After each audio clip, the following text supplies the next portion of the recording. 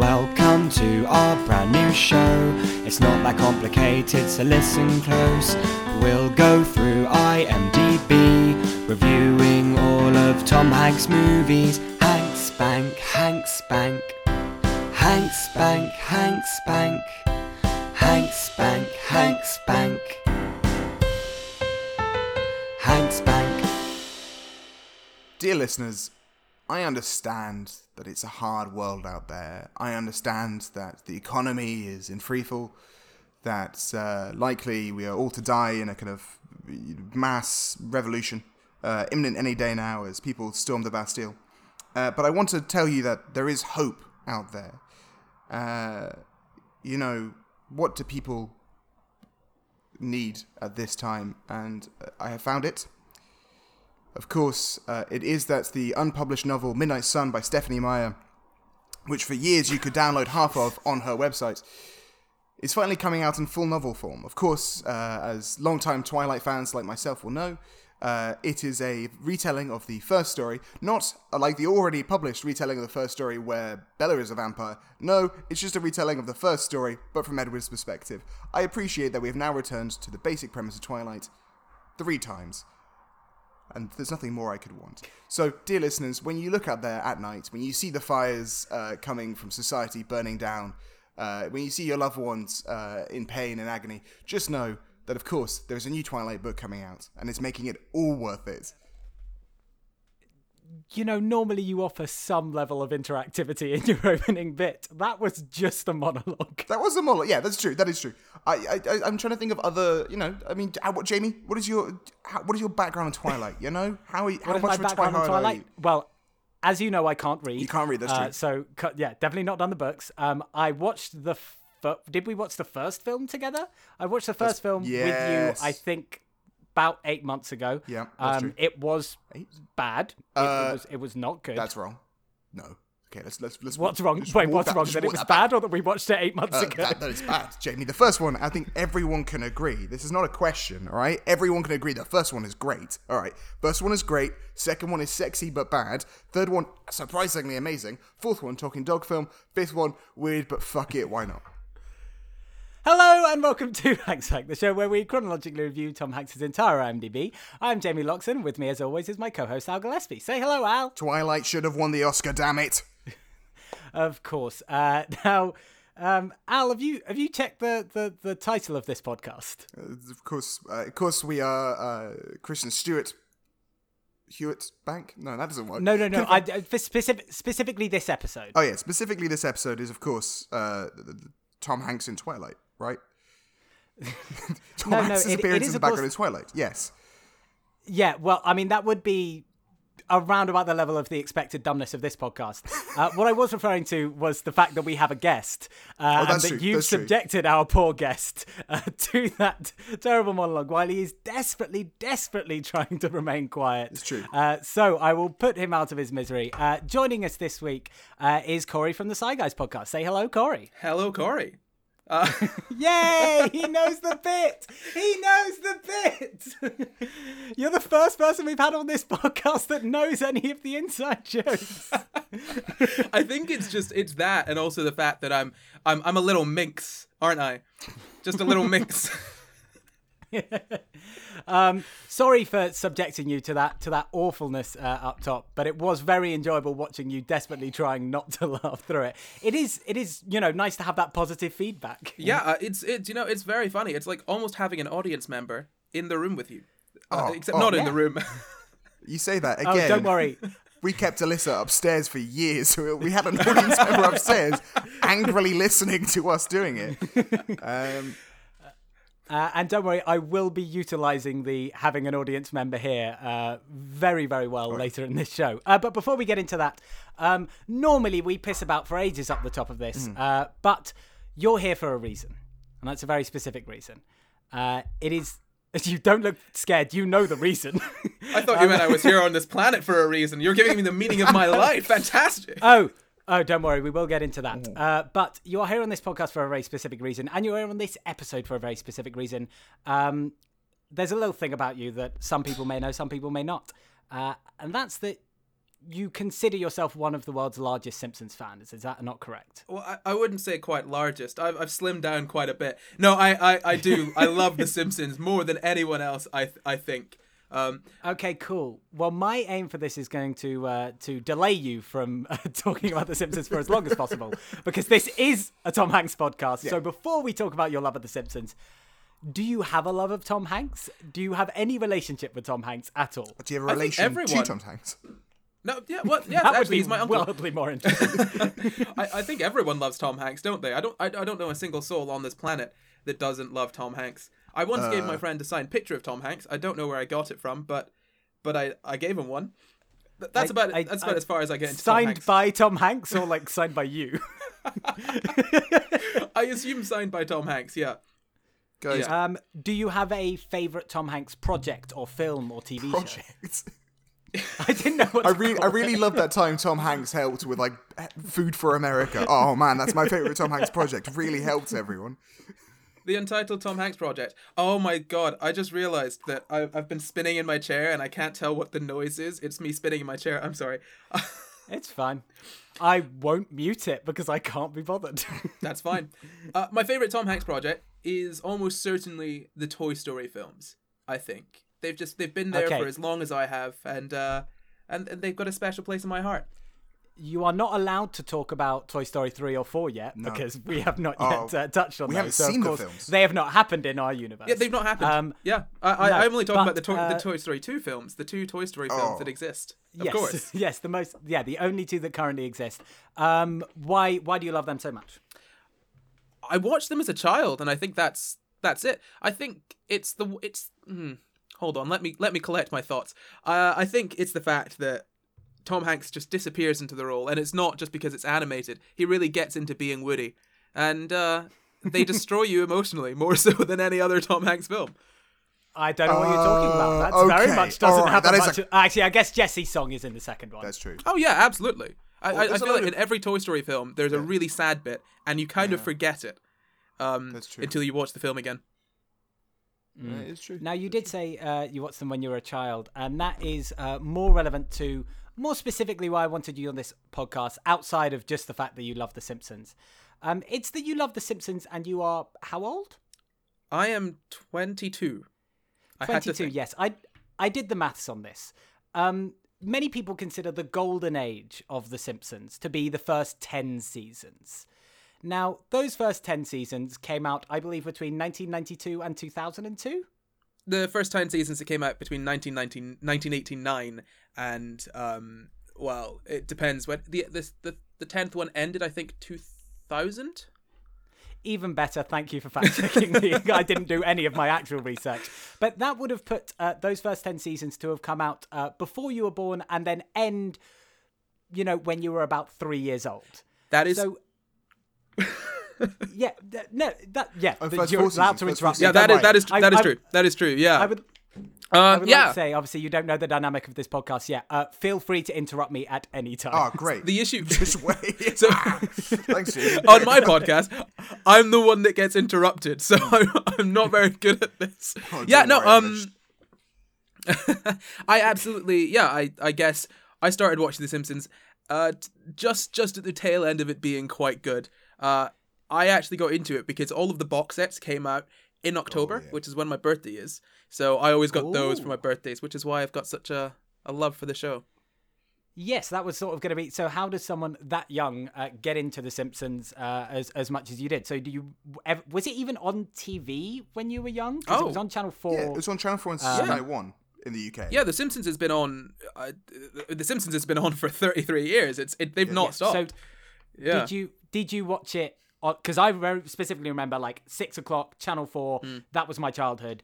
Did you get into it through the TV show, through watching it live, or did you watch it, binge it? Were you one of the were you the first person to ever binge? I must have been the first person to ever binge. So I don't know whether I got into it through the TV or not. Probably through the TV, watching it live. Although I say live, the Channel 4 ones were reruns. So I got into it through reruns. And then I watched all of the DVDs, and I binged the DVDs. I'd get them for my birthday, and then watch about the 22 episodes in one sitting.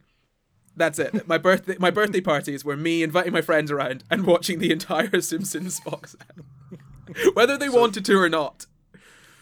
Jamie, Do you still have many friends from your childhood?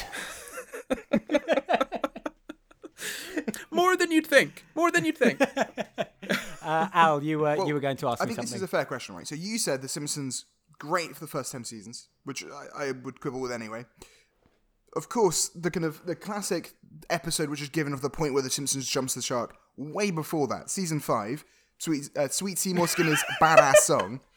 So for you, like with your relation to the show, where does the show swap I'm and sorry, quality? man. I'm going to have to fact check you here. I feel like you've gotten mixed up. The actual shark jumping moment of the show is not in season 5. It's around season 10. And that's the principal and the pauper. It is a Seymour Skinner centric episode, but not the Seymour Skinner you're thinking of. No, yeah. People say that's when the show jumps the shark, and that is a good point to say that the show is kind of gone off the end, because they destroyed a character they built for 10 years. However, Yes. I think the key point when The Simpsons had died, effectively, is when they destroyed the Homer-Lisa relationship, which is somewhere in about season 18, 19. That's when the quality drops off so much that it's not really worth watching consistently.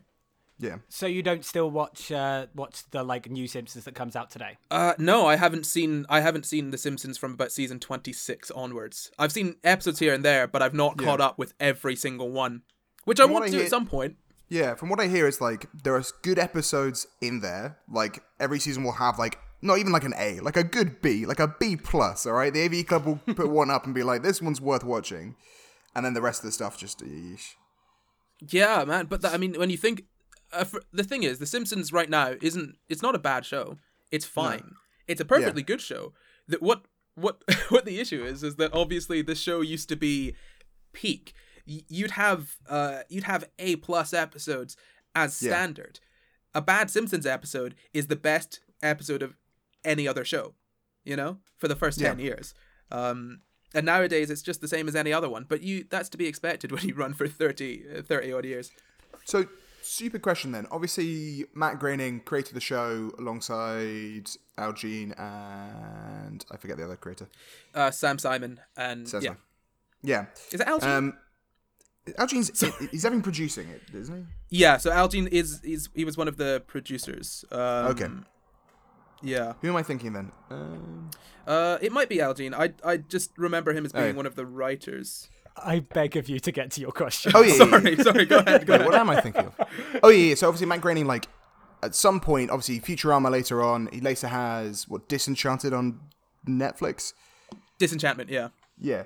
How much involvement does he have with the show anymore? Like, is he still in the writers' room? Do you know? Do you know if it's, or is he just he just gets the checks and? I'm really glad that we brought you in so we didn't have to do any of our own research. Oh yeah. No. This is just Just there ask you you go. some fucking questions.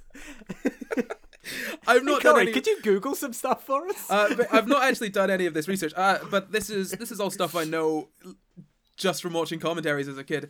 Matt Groening hasn't really been in the writers' room for years. He'd show up for commentaries. He'd be there, but he's He not has the had checks. he's not had any real contribution for the show outside the first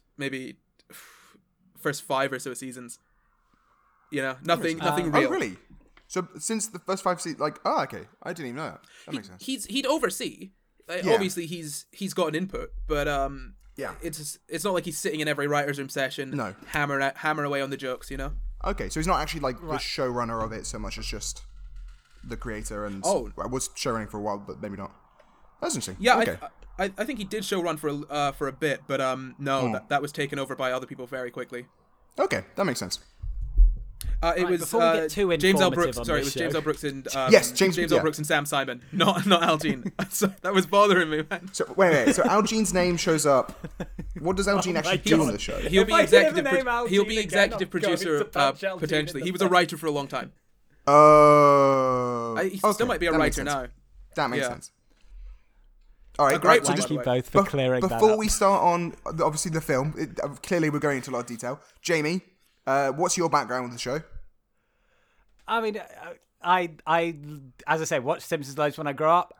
I feel like I've been rewatching The Simpsons while I go to sleep. Yeah. Because, fun fact for anyone who doesn't, I think I've mentioned this on the podcast. I have tinnitus, which is the ringing on my ears. So I like to listen to things while I go to sleep.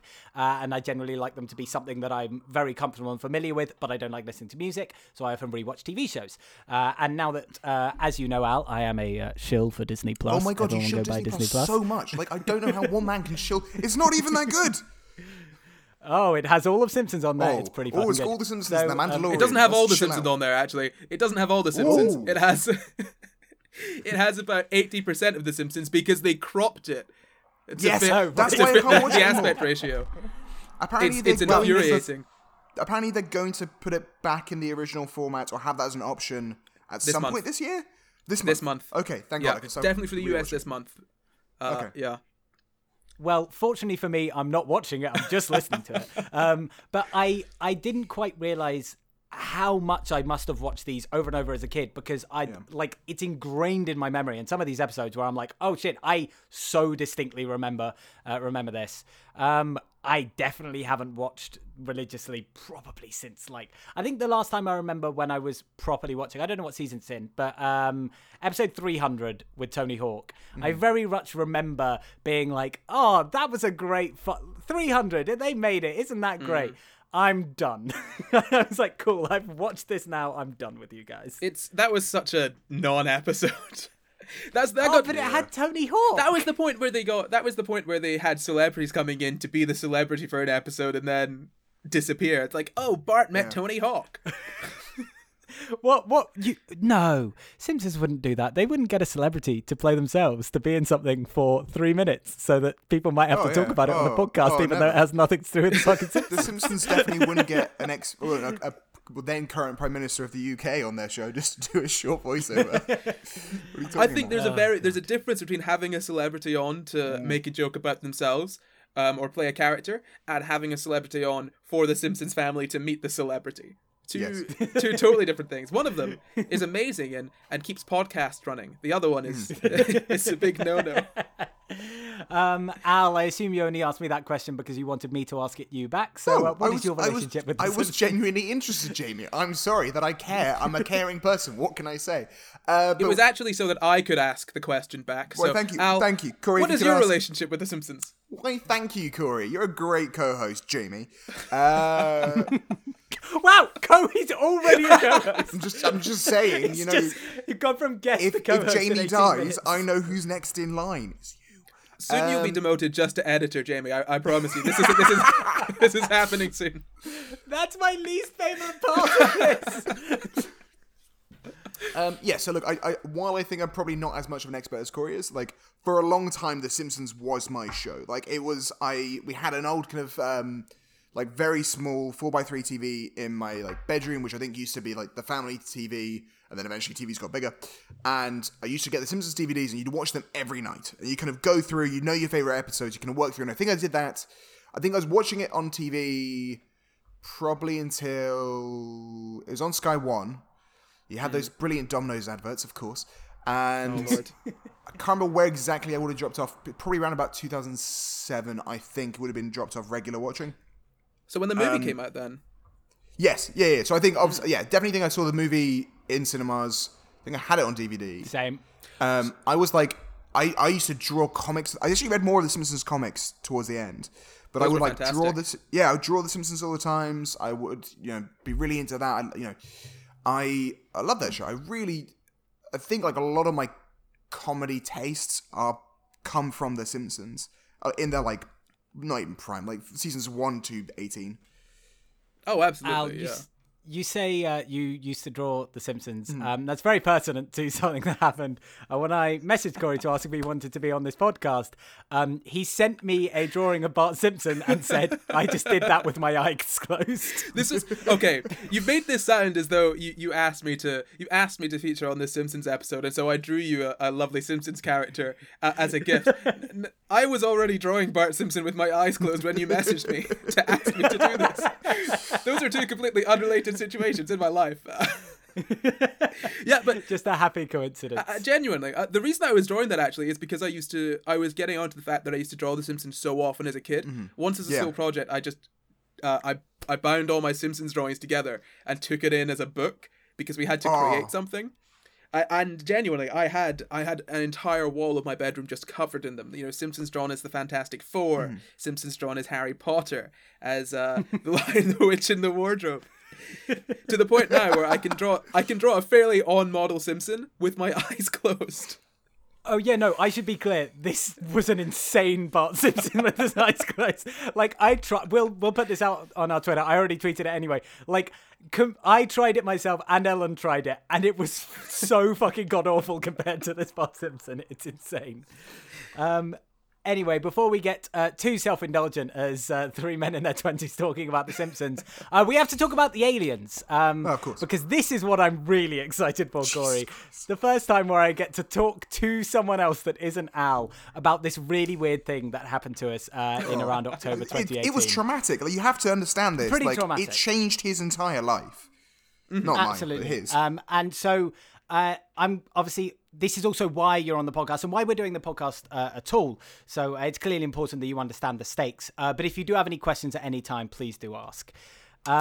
So around immediately before I've even started, did you have a question?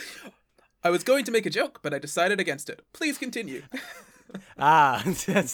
You'll fit in well on this podcast. So we are, of course, the podcast that chronologically reviews Tom Hanks' entire IMDb. I say that at the beginning of every single show, but that's not all we're doing here. No. In October of 2018, me and Alexander were walking down Regent Street. I know where Regent Street is. Al pretends not to know where It's Regent not a Street street, is. Jamie. It's not a street. I don't know what you're talking about. It's somewhere near Piccadilly Circus. And we saw a trampoline.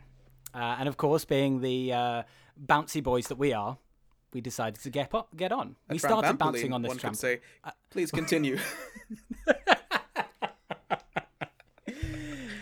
Yes. Unfortunately, we weren't ready to make such a fantastic joke at the time. We just bounced on it. And we started bouncing. And we drew a crowd because we were bouncing so high. And this, yes, Al, you have a very polite hand raised. I have a question. Do you think... You have a question? Yeah, I have a question. To you. Well, He's not been listening for the past... since 2018. Was the trampoline there because of the circus? What? Oh, Piccadilly. Fuck you. Anyway. Hey, it's an honest question. Was the trampoline there because of the circus? Now, I would also like to ask that question. Was the trampoline there because of the circus? I don't imagine so. I believe the trampoline had been thrown out of a window above and landed perfectly on the street. Whoa. Okay. Why did it not bounce away? It's a trampoline. Jamie. They're known for bouncing. This story has holes all over it. Well, fortunately, the trampoline did not have holes, and thus we were able to bounce on it. We were bouncy boys, and we started bouncing. We bounced higher and higher, and people started gathering a crowd, and they started going, bounce, bounce, buh. And as they went buh, it was because we were suspended in animation in midair. I believe perhaps someone said something like, I think at some point someone said something like, is it a bird, is it a plane, something like that. A key part of this story, Corey, is that it did happen in October 2018, and so sometimes we forget things. Oh, it's a long time ago. This is very interesting because this reminds me of a time in October 2018 when I was, I do live in London, and I was walking down Regent Street to visit the lovely circus that is at the bottom of Regent Street. Of course. And I saw two fellows suspended in animation above what looked to be some kind of jumping device. This somehow reminds me of this moment from my life. Do tell your story. Coincidence. And so we looked up, and there was a tractor beam coming down from an alien spaceship. And so we were brought up onto this alien spaceship, and they explained to us that they were from the venerable institution of the United States of Space. Of course. It's much like in fact, it's not really at all like the United States in our world. It's actually more like the UN, but the United States of Space is just, a nicer name. It rolls off the tongue a little bit easier. United States of Space. Oh, it does roll off the tongue. Yeah. I know, isn't it fun to say? Isn't it lucky that translation to our language from their language, which of course is Swahili, which Al understood since birth. Innately. And could understand innately. Al has been speaking Swahili since birth. I did not understand them. So Al was relaying all this information to me while they were talking. But at some point, they did throw me a pin. I injected that into my brain, and that meant it turns out to be a translation chip. I did not know that at the time. I was just feeling pretty risky. And thus, I was also able to understand their language of Swahili. I'm getting so much background knowledge here. It's filling my brain so fast. To get through it a little bit quicker, of course, they did explain that the planet Flomatron 8 was leaving the United States of space in a process called Flexit. Now, the that's not a dated reference at all. No. Nope. And not even more worrying by the day. So, of course, the leader of Flomatron 8, the leader of the planet Flomatron 8 holds the position Small Boy, Bitch Boy, and his name was Travid Tramran. And he It's worse having to explain this to someone else there. Like that's what makes this worse. Normally, Jamie goes through it in It's about so much more 30 traumatic. seconds, and you can't even understand it. He's like, you're like, okay, yeah. You're telling me this story, but you're really giving it weight, and it takes so many twists and turns. Yeah, I think we can all tell that Jamie's been to drama school, okay? Because this is a top quality rendition of this. So, of course, the Small Boy Bitch Boy, Travid Tramman of Flomatron 8, activated article, I believe it was 66? 66, or maybe 69. 66. What a... Yes, he executed Article 66. I understand. I feel like I'm fairly sure it is Article 66, even though 69 seems way more in line with the humor of this podcast. Here's what I think happened. I think it was another number, and then I think I started remembering the number is 66, and now I'm changing to 69. I'm not sure. Maybe there are two articles. Maybe 66 is to break away. Maybe 69 is to get down and have fun. Anyway, of course, the way he activated Article 66, 69, whose knows, is by flexing his guns and saying, "We out, bitches." Of course. And that officially started the process of Flexit. Now, of course, I have forgotten how they voted for the process of Flexit. Oh, no. They did also tell Of course, us. we know.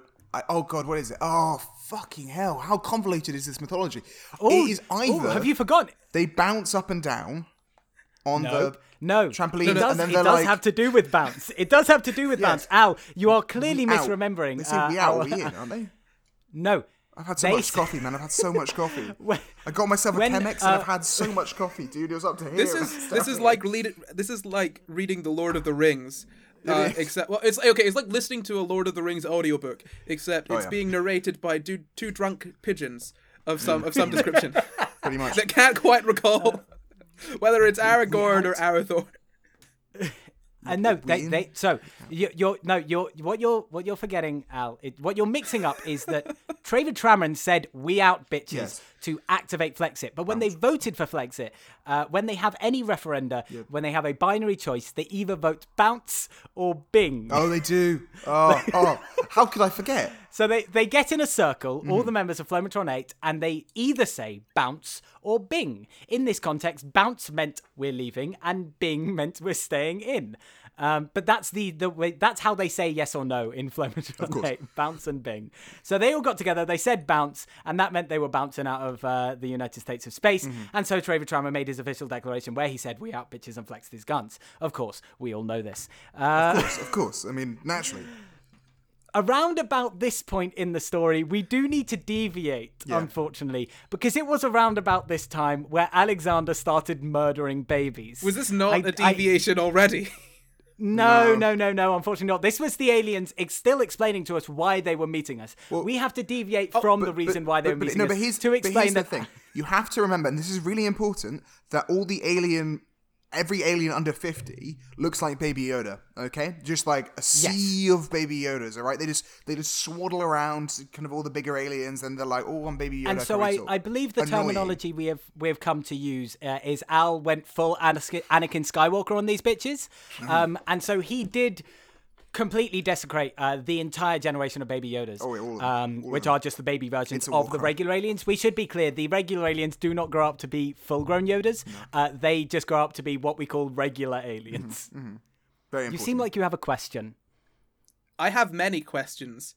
Okay, And great. We'll pause here. I feel as though they will not be able to be answered within within the length of this podcast. So I will condense them down to a single word. What? Don't worry, I will explain. We'll get this. So Al, of course, were just behind the backs of the adult aliens, went full Anakin Skywalker. Yes, of course. Right. Thank you for reminding me.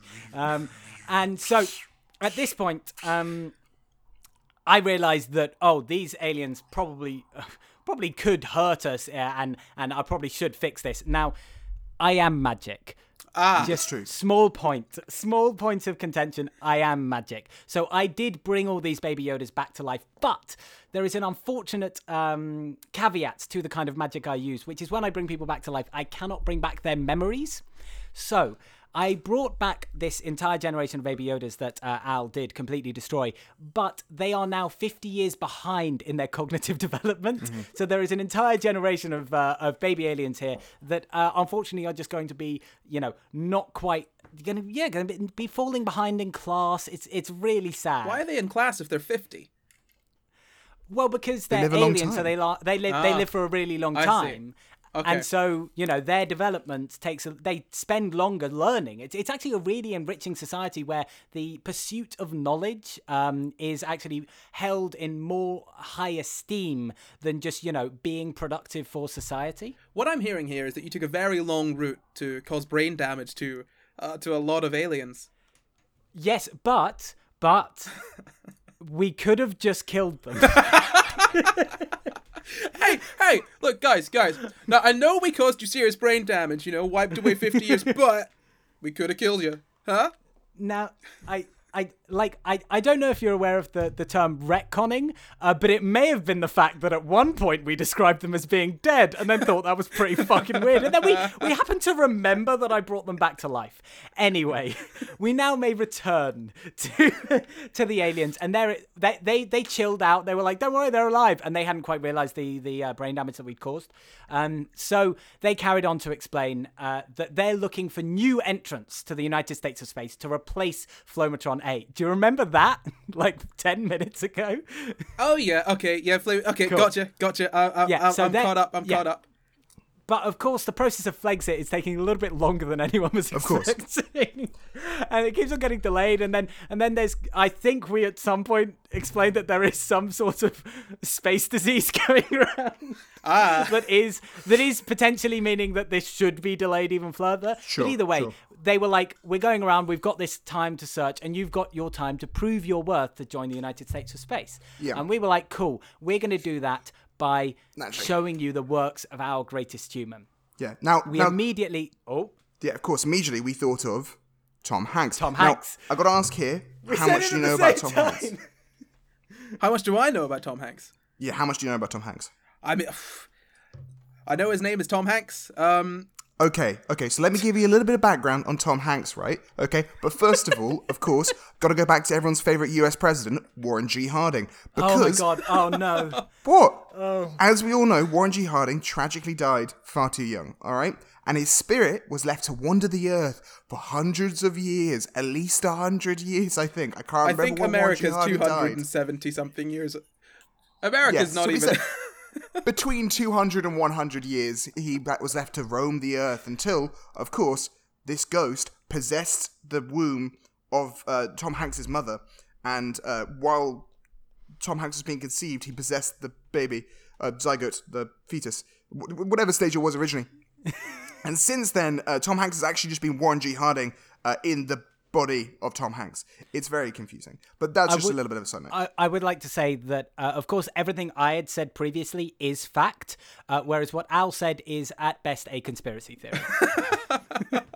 Good to know. I'll bear that in mind. I'm not one to take conspiracy theories on board, but this one is very convincing. Exactly. You just got to think about it. He loves typewriters. Who else liked typewriters? Warren G. Harding, of course, the inventor of the typewriter. It all adds... Of course, the inventor of the typewriter. It all adds up. How could I have been so blind? Now, back to of course the factual parts of these stories. We immediately said Tom Hanks, and so we checked through. They were like, great, can you just like show us some films of his? We had a quick skim through his IMDb, realized most of his films fucking suck. So we were like, look, chill for a hot minute. Look, Flex, it's taken a while. We're going to go away. We're going to review every single one of his films and his TV shows and anything else that may crop up on his IMDb. And then we're going to come to you with a collection of Tom Hanks projects that are going to prove our worth to join the United States of Space. This sounds awful similar to an episode of The Simpsons called Gump Roast. Don't tell them. How dare you reveal our secret? Which incidentally gains its name from Forrest Gump, which is a Tom Hanks film. Oh, Jesus. I brought it back. It's all cyclical. Fantastic. Now, I hope you've understood all of that, Corey. Does that all make sense? As much as I think it will, yes. Yes. Okay, cool. The last piece of information is the last piece of information they gave us, which is just before they left. They said, oh, by the way, if you don't prove your worth to us, we're going to blow up your planet. So there's some quite high stakes here. I quite like the planet that I live on, to be honest. Absolutely, which is why we thought it's so important when we're reviewing the Simpsons movie to bring on a Simpsons expert to make sure that we don't incorrectly either withhold it from our Hanks Bank or put it in our Hanks Bank, because this is a gravely serious matter. I understand. I take this with full responsibility, and I see the stakes. And fantastic. I'm going to stop talking. Now, good, because we have more to say. What? Do we? How convoluted is our mythology? Oh, no, there's no more mythology. It's God. just the other part where we carry on talking for a while. I think it's for anyone who's more listened to than this mythology. podcast. Sorry? For anyone who's listening to this podcast for, of course, before we get into the film, we talk for a full 40 minutes. And then we give a little bit of historical context and a little bit of film context. Corey, you don't have anywhere to be today, do you? I cleared my whole evening, so we're good. Fantastic. So we talked to you a little about what was going on in the world when this came out and a little bit of fun facts about the film. Now, of course, we are reviewing the Simpsons movie, if that wasn't clear enough already, and this came out in the year 2007. I have been tasked with giving you some lovely fun facts about the year 2007, and don't worry, there will be some interactivity. I thought I'm fine with making Al shut up for about 10 minutes while I talk, but I thought it would be a bit mean to do it to you more than once on this podcast. Just try and make me shut up. You can't. So, yes, this came out in 2007. Other films that came out in 2007, we have I Am Legend, There Will Be Blood, Shrek the Third, Ratatouille, Juno, No Country for Old Men, Superbad, Juno and Superbad in the same year. Very good year for Michael Cera. Hot Fuzz, Harry Potter and the Order of the Phoenix, and, of course, Charlie Wilson's War, which is also a Tom Hanks movie. So, when we have two Tom Hanks movies coming out in the same year, we split up the year in historical context. So I'm going to talk to you about the first half of 2007, and then if Al remembers that it's his job to do historical context next week, he will be doing the second half of 2007 next week. May I interrupt with something that may throw a spanner in the works here? Of course. The Simpsons movie came out July 27th, 2007, which is in the second half of the year. I do recognise that.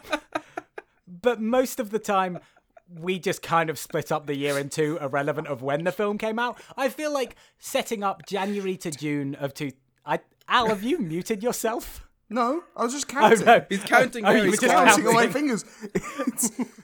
It is technically after. Yeah. Yes, it is in the second half of the Jamie, year. However, Jamie. I believe the things that happened in January to June are more relevant in setting up the cultural ethos and the mindset of the population when they were watching. You've got to work the out, Simpsons movie. the culture it was received in, so more so than the up to minutes, fun facts. So what happened in the first half of 2007? What did you? Not a lot. The original iPhone came out at the beginning of 2007. Meth became a Class A drug in the UK in 2007. Sick. Before then, you could buy it over the counter. It was great. Keeping it relevant to my now two Scottish guests, Alex I'm Salmon. not a guest. I'm not a guest. I'm a co-host. I've been on this podcast for months. Exactly. Yes. Me too. I've been here for this entire This time. was my idea. Exactly. All right, Corey, you and me, the Scottish podcast. Now, fuck off, Jimmy. I have should actually be been on clear, this Corey- podcast for this entire time. I've just chosen not to speak up until now. Nothing has Yes. piqued my interest. In 2007, in Scotland, Alex Salmond became the first Minister of Scotland, becoming the first member of the SNP to hold that position. Remaining in politics, Tony Blair stepped down as Prime Minister, leading to Gordon Brown being taking the helm, and ultimately the downfall of our society, as he called a bigoted woman a bigot, and it ruined the Labour Party for many years to come. Anyway, none of that actually happened in 2007. I just get annoyed by it. Wait, it didn't happen in 2007? Nothing happened in 2007. Oh, that happened. Oh, I'm so confused. Tony Blair stepping down happened in 2007. Gordon Brown taking the helm 2007. But Gordon Brown calling a bigoted woman a bigot in did 2010. not happen in 2000. Right, okay. Yes, exactly. Very confused. Timeline's not my strength. And the final thing that I literally found 5 things of interest that happened in 2007. The smoking ban came into effect in both England and Wales, which is way later than I expected it to be. Yeah, it had been in place in Scotland, I think, since 2005, I want to say. I feel like well, we're better. I remember the smoking ban happening, but I also don't remember a time before the smoking ban. Which is... I only remember it because of airports, because I remember that beforehand in airports you'd have designated smoking areas, which is such a weird idea that they just had these cubes in airports where you could go in and have a fag. Hey, you want to kill your lungs? Go to the... Now, here is where the interactivity comes in, because this isn't long enough already. We're going to be talking 2007 music. Oh, God. And I'm going to give you the song, you have to give me the artist. Now, of course, both of you do have to come up with what your buzzer noise is going to be before I do that. Dope. You're going to cough. You're going to cough. You're going to cough. No, my buzzer noise would probably be, it makes sense for it to be dope, doesn't it? You know, dope. Works. Our favorite character. So I don't. So what it? I don't understand. No, dope. No. Dope. No. No annoyed grunt. No. No. Oh, I do believe it actually entered the dictionary in around 2014. So I am aware of So you know the dictionary entry date, but not the word itself. Yes. Oh, yes, I believe that did. I just have memorized the dictionary, so of course I know when it enters there, but other than that, I have no clue. It was my favorite book growing up, of course. The 2014 Webster's Original Dictionary. But I don't actually read what the words mean. I just pay attention to the editor's notes of when it comes in and out. So we have dough as Corey's buzzer noise. What's your buzzer noise going to be, Al? Which is Sideshow Bob stepping on rakes. Okay, cool. I'm really glad that it's nice and short and sweet, which is exactly what you want from a buzzer noise. Nice and sharp and easy to get in. Okay. So we have 7 songs from the year 2007. That was not deliberate, but it's a happy coincidence.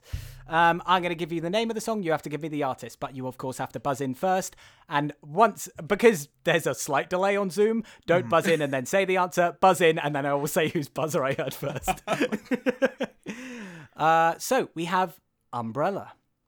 Dope. Corey. Rihanna.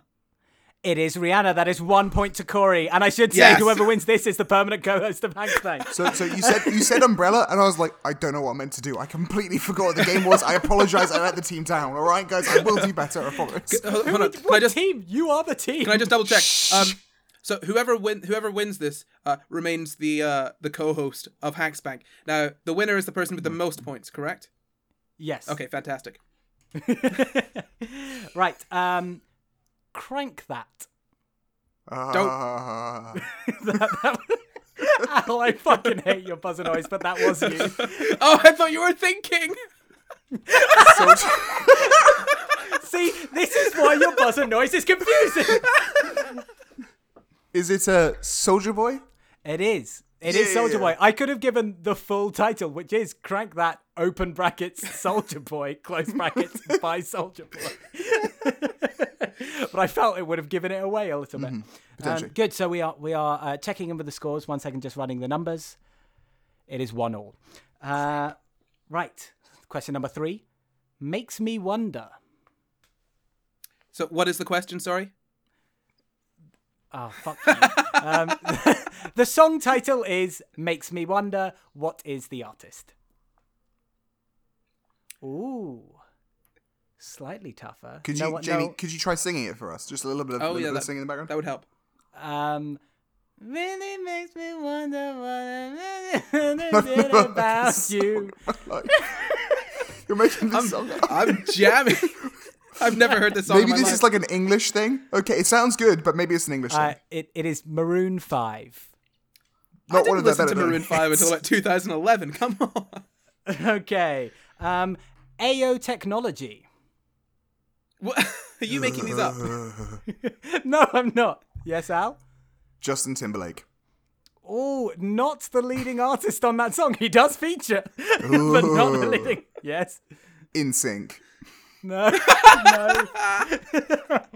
Yeah. Justin Timberlake released an NSYNC song in 2007. I don't know when In Sync breaks up. It is 50 Cent. It's pronounced 50 Cent, but Yeah. sure. But Represent, you do know man, what come song on. I'm referring to, right? Because I'm not going to sing this one. I've genuinely never heard this song. Oh, this is the trouble of being almost 27. Fuck. I remember music in 2007. Bleeding Love. Yes, Al? Yes. It's, of course, Leona Lewis. It is Leona Lewis. Well done. Storming into the lead. 2-1. I feel like this is it. I was 10 years old when this happened. This is. How was I in 2007? Considering how you guys have done previously, I don't think you're going to get this one, even though I very distinctly remember this song. Stars in Their Eyes. Don't. Oh, no. Oh, I think that was Corey. Just Jack. That is Just Jack. Well done. Oh, we are all tied going into the final question for the rights to be the co-host of this podcast. And this one is in honor of my girlfriend, and she absolutely loves this artist. Love Song. Don't. Yes, Corey? Oh, wait, hold on. I thought you said Love Story. Oh. But That's what I thought Scouting for Girls. No. For All the Marbles, Alexander. Love Song is by... Could you sing it? I'm not gonna write you a love song. Just there oh, for it. You don't need to buzz in. You're the only person left in. Oh. Is it Pink? It's not Pink. Oh. Shania Twain? Because you knew what. This is one of my best friends that I've known for a decade, and I don't know her favorite artist. This is terrible. It's not her favorite artist. It's just someone she likes. Oh, okay. So don't worry. You're not going to get in trouble when Ellen listens to this. It is Sarah Bareilles. Oh, I would never have gotten that. Is there a tiebreaker so I can stay on the show? Honestly, I'm just going to have to Google 2007 songs again. But I feel like I didn't use any other ones because the rest of them I thought were too hard. Right. As we've established, Al, when I do this, I realise that like 5 songs come out in a year that anyone remembers. That's true. Right. Okay. Okay. I've got one. Good Life. Uh-huh. No, nothing. Drake? Yes, Al. No, very close. Well, sort of. You're in the right genre, I guess. What the right genre of mad? A Canadian black man? Is this what you're? No, it is Kanye West. They're not the same genre. Not one of his better known songs. The vague hip hop. I don't know. Jesus. Drake was a rapper once. He used to rap. He doesn't anymore, but he used to. I reckon in 2007 Drake probably rapped before he became poppy. I think he was poppy, and then he rapped for a bit, and then he became poppy again. I can't remember the exact chronology of what Drake does. But apparently his new album is bad. And I've got another fucking song for you so someone can win this stupid fucking thing. Pick an easier song. Oh. Paper Planes. Okay. Yes. MIA?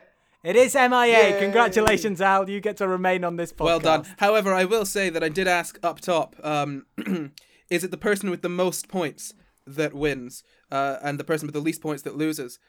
I don't think I have the least points, given that you, my dear friend Jamie, have 0 points, and therefore you have lost. Oh. I've been hoisted by my own petard. Right, well, considering I can now take a back seat because I've done the only interesting thing I do in this podcast, go ahead, go off, Kings. Cool. So Don't expect me to lead so soon. Come on, I don't know.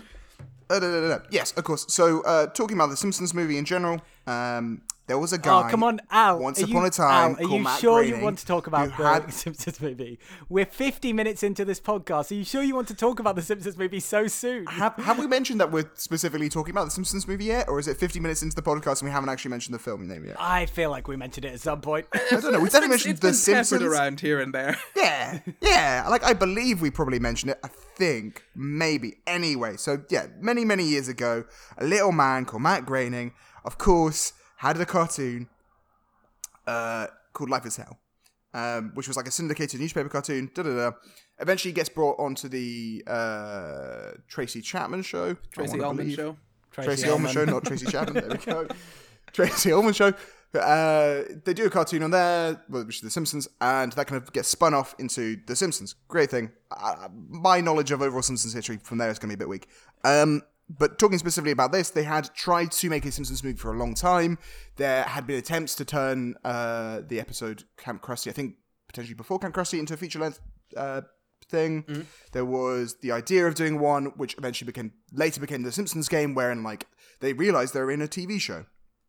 Yes. I think the issue tended to be I'm really enjoying you getting like analysed in real time about how true your facts are. Oh yeah, because normally I just spout off complete and utter bullshit. So it's useful for our listeners. Yeah, pretty much like The Simpsons was constantly writing all the way through, even to the point where like I think eventually they had 2 writers' rooms where they were just, I think, working on episodes kind of concurrently, just keep it churning out. It's like most shows will have like a hiatus period where the staff go off and like don't work. I think The Simpsons were constantly working all the way through. Eventually, I think about 2001-ish, the cast gets signed on for the movie, and they then go through about 1,000 different iterations of this. I think between 2001 2007, even up until like a couple months before the film was released, I think they were still changing stuff in the film. Yeah, I mean, the biggest thing that stopped them from making the film was the fact that the cast wouldn't sign because the cast wanted money. I mean... Yeah. It's weird that. I can't imagine why they'd want, one of the most successful TV shows in the world being adapted for a movie, why they'd want, like some money. Oh. But it was being floated around from about 1990, in the early 1990s. But, yeah, from, like, 1998 onwards, they were going to do it. And the thing that was stopping them was just the cast. Holding out. Okay, that makes sense. While kind of in production of the film stuff, they signed it in 2001. They went through like 100 different drafts of it. Apparently, there are some trailers which have lots of apparently there's like a lot of content which never made the film, including I believe cameos by Ed Norton. Definitely did a cameo. Ed Norton played a character who was supposed to be like Flanders, the Flanders and his sons, but that was eventually cut. I think they actually recorded that though. No, I think the character still is not the. I thought that Ed Norton was meant to be playing a Woody Allen type character. So maybe I made this up. Who's the guy who gets caught under the dome as it comes down? Oh yeah, actually yeah. Someone else was supposed to be playing a Flanders-esque character, and I think they cut Ed Norton because of the Woody Allen impression. Yes, he was doing like a weird Woody Allen thing. They kind of had it. He was like weirdly distracted. It's the guy who's kind of like the dome's coming down. He's like, do I say? Do I go? Do I say? Do I go? And then he gets slammed. Yeah, and they re-recorded that afterwards, which would suck if you were like, I'm gonna be in the Simpsons movie, great, and you go and watch it. You're like, it's Edward Norton. I think he's fine. He's had a fine life without it. But also imagine like you're in the film as like I'm here because I'm a celebrity. It's like fun to have a celebrity in the movie, and they were like, actually, no, we're going to replace them with a nobody. Well, it would have been one of the voice cast. You can't call the Simpsons voice cast nobodies. Fair point. That's true.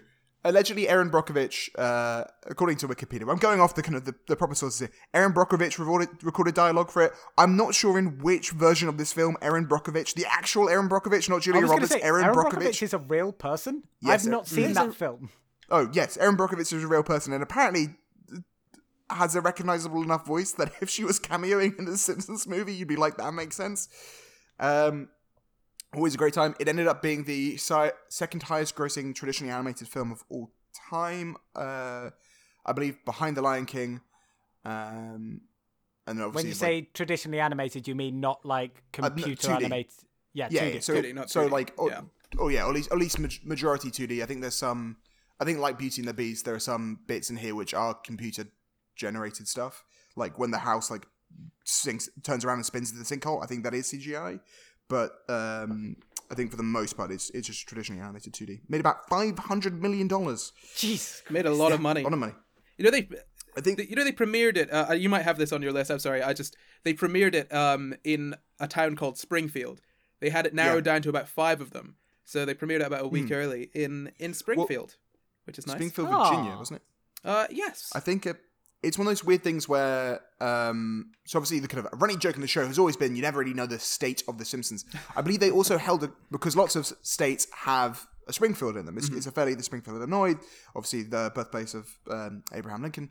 And I believe they ran a contest in which it would be decided from what state The Simpsons was actually set, which is a weird time. You know, I'm very confused about this, but sure. Kelsey Grammer recorded lines were never included. Sideshow Bob. So yeah, Sideshow Bob was meant to be in it. There's a lot of stuff which is weird. The guy who ends up playing the villain is voiced by the same guy who did Hank Scorpio. Hank So Scorpio. Albert Brooks has voiced about 4 or 5 characters on the show. One of them being Hank Scorpio, and in the original script, originally when they were writing the story, they wanted it to be Hank Scorpio, but they ended up cutting it because they thought, oh, we don't want to bring in Hank Scorpio. What if people don't remember who he is? Which is ridiculous because they brought in a completely new character to play the same role. And also, like, Hank Scorpio is legitimately, outside of the main cast, probably one of the most memorable characters in Simpsons history. Oh, definitely. Like, it's like him and Frank Grimes that everyone remembers. Yeah, and Sideshow Bob. I'd count it in the main cast. If we talk about one-time characters, I know Frank Grimes kind of comes back, but if we talk about one-time characters, it's absolutely Hank Scorpio is the most famous. Yeah, that's fair. Yeah, so is those are my fun facts. All your fun facts. Fantastic. Thank you very much. Made a lot of money. All right, they were I was going to say, swimming to the bank. Does that make it the most like profitable Tom Hanks film so far? No. It's definitely up 2007. there. It'll definitely be up No, there. because the Da Vinci Code made $750 million. Oh yes, no, you said that last week. I mean, I can't imagine like maybe like Saving Private Ryan probably hit around these numbers, but I can't imagine. No, again, like movies didn't start making like crazy money for the most part until like more recently. A lot of stuff has like broken $1 billion, right? So obviously, I think it was last year. Disney had like over 5 movies make over $1 billion, which is insane. But that's because before that. Sorry, but that's something that's difficult though because we never adjust for inflation. So when you adjust for inflation, Gone with the Wind is still the high. Oh dear God! When you adjust for inflation, Gone with the Wind is still the highest grossing film of all time. Yeah. But also, isn't it partly because Gone with the Wind has had a lot of subsequent re-releases? Yeah. It's one of those weird things where, like, with certain... Gone with the Wind, I believe, was the only movie from around 1942 until 1978. Oh, yeah. 100%. Yeah, and there's re-releases, so those get counted as well. I mean, even if when you account for inflation, you look at films from, say, the 90s, they tend to have made more money than more recent films, which is why the film industry doesn't adjust for inflation. Oh, yeah.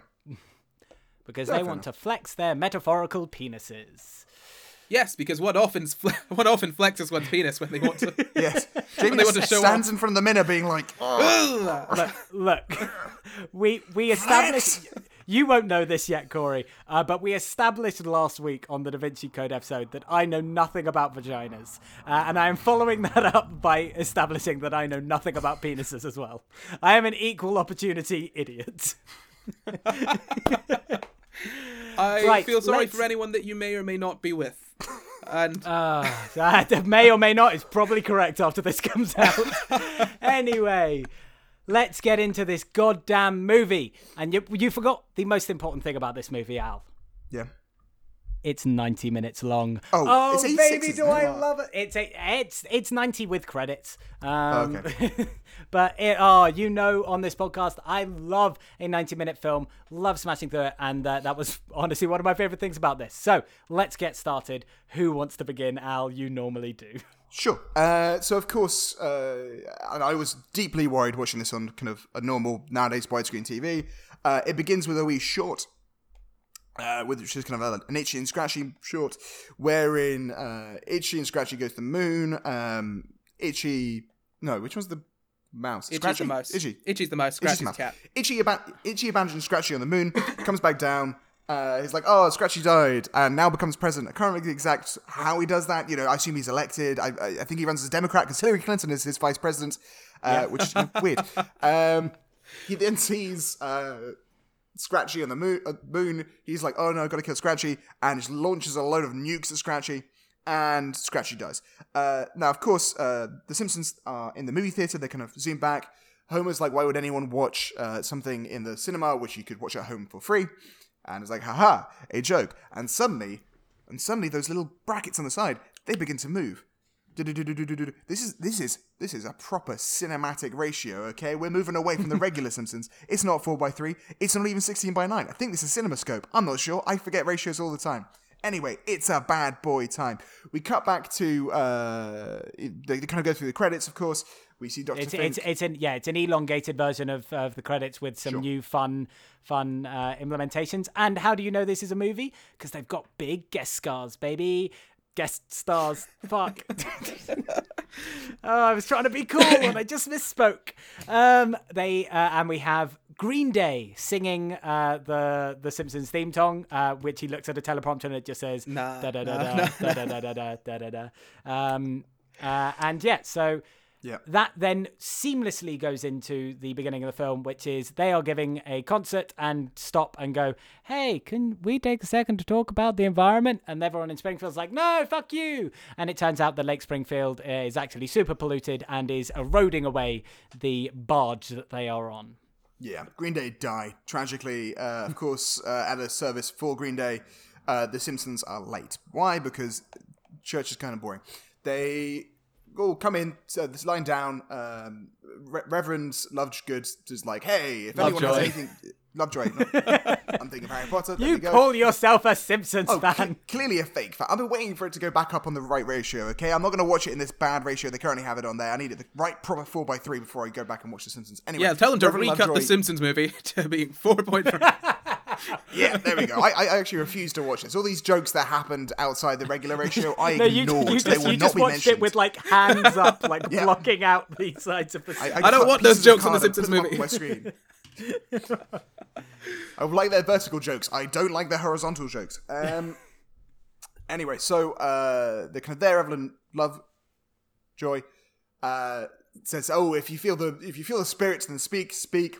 A beam lands on Grandpa Simpson. Grandpa Simpson starts speaking in tongues and basically delivers a prophecy. Horrible things are going to happen, and they're going to happen to you, and you, and you, and you. I'm sorry. That was off the top of my I head. know that bit. The rest of this prophecy is slightly yeah, Twisted vague. tail, really 1,000 eyes, Twisted tail. Eepa, There you Eepa, Eepa. Ah, blah, blah, blah. There you go. Yeah. Yeah, it's recorded by comic book guy. Homer wraps him up in a rug, and of course the rug is then thrown out, and they go to like a Wendy's to get a frosty milkshake, leaving Grandpa in the car. Mudge is concerned. The rest of them don't really care.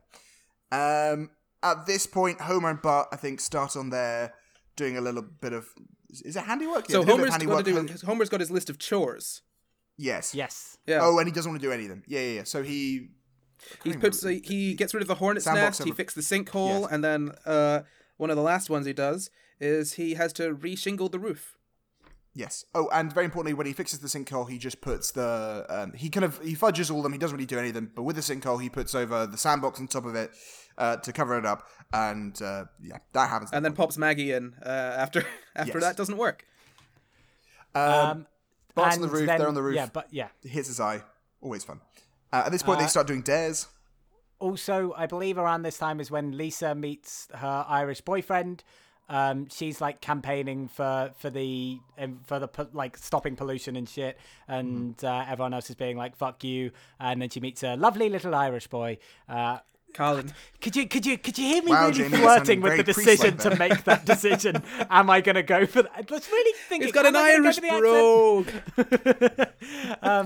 Yeah. So yeah, she meets this little dumbass little kid who's from Ireland and loves the environment as well. And they start to hit it off, and she starts to get a semi-boyfriend. A semi? Homer and Bart. Jesus. She starts to get a semi. Yep. So they start doing dares. They start to escalate. One of them goes wrong. I can't remember which one goes wrong. None of them really go too wrong. We have the naked. We have the naked. So Homer basically dares Bart to ride naked to Krusty Burger and back. And back, otherwise it's chicken. Bart's like, of course, I'll do it. Gets there and eventually just hits the Krusty Burger window and gets stuck there and has to be taken off by the police. What happens is the police start chasing him and shoot out his skateboard wheels, which causes him to crash and then smash into the window. That is true. And then they just tie him to a post and just leave him there. Also, very keyly, important part of Simpsons lore, we do see Bart Simpson's dick at this point, and it is small. Well, he's a 10-year-old No, we boy. do. Don't sit there smugly. I've got a bigger penis than a 10-year-old. You know nothing about genitals, my friend. We have established this. But no, we do see his dick. Like there's like a bunch of like framed shots where it's covering it, and then there's a joke where he goes through a hedge where the hedge is covering everything except for his penis. Jamie, I'm not gonna lie. I find it really creepy. You remembering this great detail, cartoon child penis, and I'm not sure how I want to react to this. I'm not but gonna seek lie. help. I find it really offensive that you didn't watch the film closely enough to see the small boy penis. You have a job to do, Alexander. Jamie is combing every single film he watches for small boy penis. Every single one. Okay, let's move on.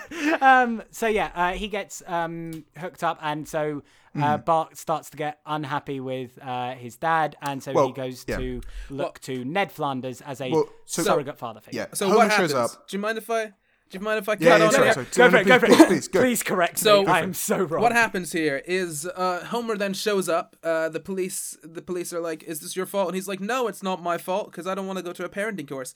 And then he tells Bart, "Hey, I've got everything you need: shirt, socks." And Bart's like, "You don't have my pants." They walk inside. Obviously American pants, by the way. They walk on inside to Krusty Burger, who's there but Ned Flanders, who has an extra pair of pants for Bart Simpson because of course he does. And that starts the little beginning of Ned and Bart's relationship. Their father-son. Also here, importantly, is a little friend of ours, a little piggy. That's right. Krusty has a new burger, which Clogger. they're trying to sell. The Clogger, naturally. And as part of advertising this, they've kind of got on a little pig to have in the back of their promo. Afterwards, of course, you're going to do with a pig what people do with a pig, and that is kill it. But instead, the pig escapes to Homer, who decides that he loves this pig more than anything he's ever loved in his life. It's cute. It's you can dress it up in different costumes. He takes it back home to Marge. Marge is like, I don't want a pig in the house. Homer's like, it can do you, pulls its tail, it squeals. But it also burps, so it's like Homer, and they get to keep the pig. It's a great time for all, except Bart, who is sad. A bunch of fun jokes about the pig, like integrating into the lifestyle of the house. The funniest thing that ever happened to 14-year-old Jamie was the Spider Pig song, of course. Yes. I'm surprised, by the way, Pig, that this did not show up in the music round because this got to, I think, number 3 in the Irish charts and into the top 20 of the UK charts. No. He is a Yes. spider pig. Not this I version. download the spiders. The choral version from later on. Oh, in the film. cool version's quite good. Yeah. The choral version got into Jamie. the charts in the UK and Ireland. You know, yeah, Corey, you sound like a really great co-host. You're full of all these really good facts. I think I might have to replace Jamie. Maybe All I I should do have is stayed just silent for sing this the entire fucking time. Spider Pig Perhaps I should have song. spoken up sooner. We get all those fun things, including the Spider Pig song, which genuinely I remember distinctly at school being like everyone would just sing it at each other because it was the funniest fucking thing anyone had ever heard. Watching back, I'll be honest, it's not that great of a joke, but it very much, a pretty good joke. Okay? it very much evokes yeah. some nice nostalgia. It was a meme. Yeah, it gets a before- solid chuckle. It was a meme before memes really became big on the internet, you know? Exactly. But the key point is a bunch of poop develops up in a silo in the garden. It's where he's been keeping the pig poop. I have a Yes, fun fact. yes, I'm sorry. I need to interrupt Okay. with a fun fact. This scene was actually on the 7th season DVD, the DVD box set. This, Okay. a sort of animatic of this, but it actually changed slightly. But I don't remember what the change was. I realized I should have thought of that before I started talking. No, but this came out quite a bit before the film actually did. So they had it done quite a while before. Yeah, sorry, continue. Homer and his pig silo. Yes, pig silo full of both pig shit and canonically Homer shit as well. He says he filled it up a little bit as well. And Marge is like, get the fuck rid of it. Now, the simultaneously government Lisa have come has... in- Yeah. Yes. No, even before that. Simultaneously, Lisa has been going around town, has held a press conference being like, look, the lake is about to be completely polluted and toxic to humanity and we might all die. It's going to be horrific, massive environmental consequences. Mayor Quimby's like, cool, we're going to clean up the lake, all right? That we need to get this shit out of the lake now, any more and we'll all die. They get this stuff out of the lake. That's all fine. And they put up a bunch of signs stopping people from dumping in the lake. Yeah, There's also a fun sequence with them stopping Cletus from dumping in the lake Yeah. It's by idiot just proof. putting up like a wall, A waist-high wall. chest-high wall. Homer goes to the plants, tries to dump it. I There's a big simply queue. can't. Sorry, go And on. more importantly...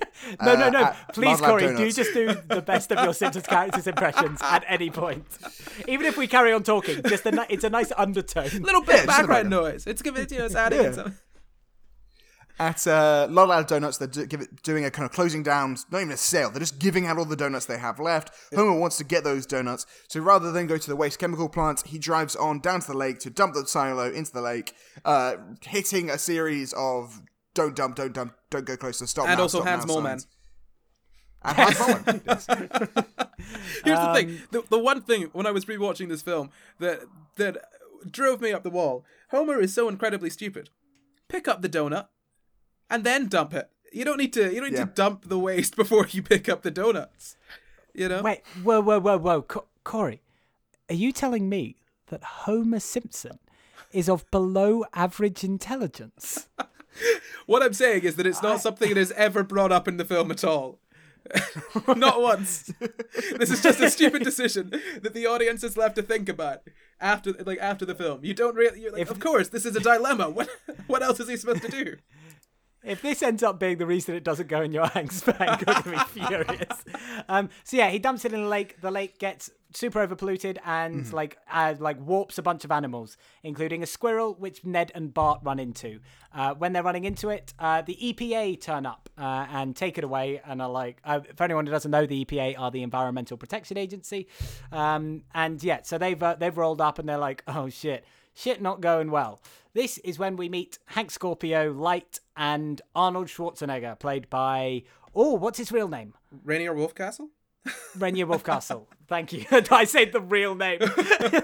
What's his fake name? What? So Rainier Wolfcastle is playing Arnold Schwarzenegger as the president in this. No, Rainier Wolfcastle isn't Rainier he's Wolfcastle is McBain. He's an actor in the Simpsons universe.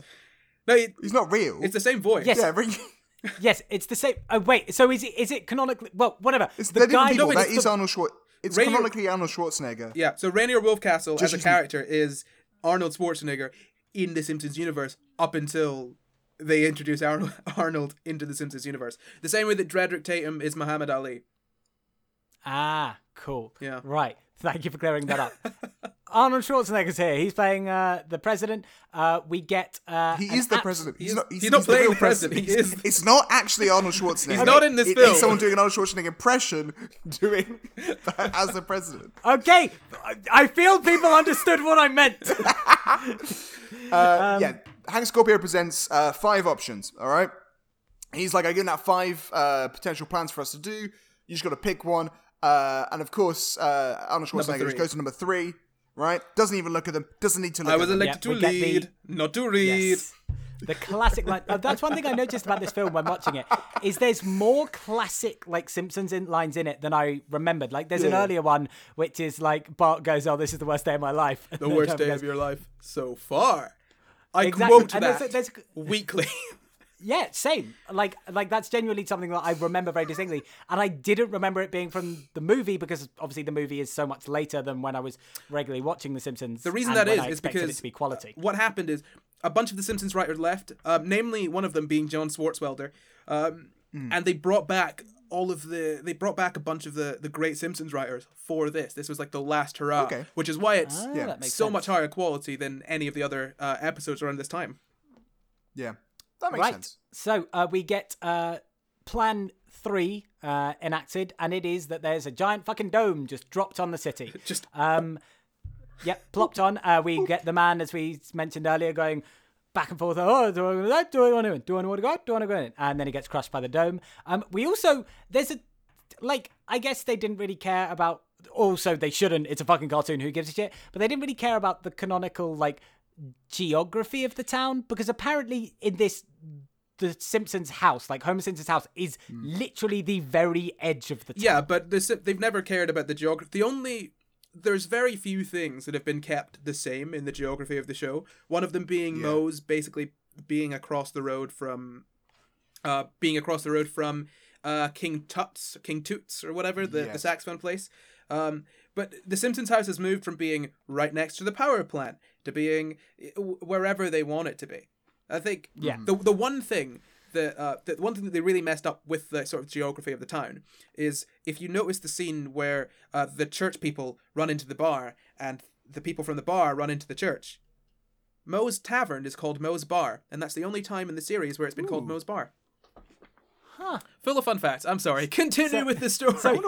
So it's clearly not them messing with. It's just there's another Mo who owns a different bar. Moe's got he's got many businesses. You know, he doesn't stick to just one. He's an entrepreneur, right? He goes out there, he makes some money, right? Yeah, I'm an entrepreneur.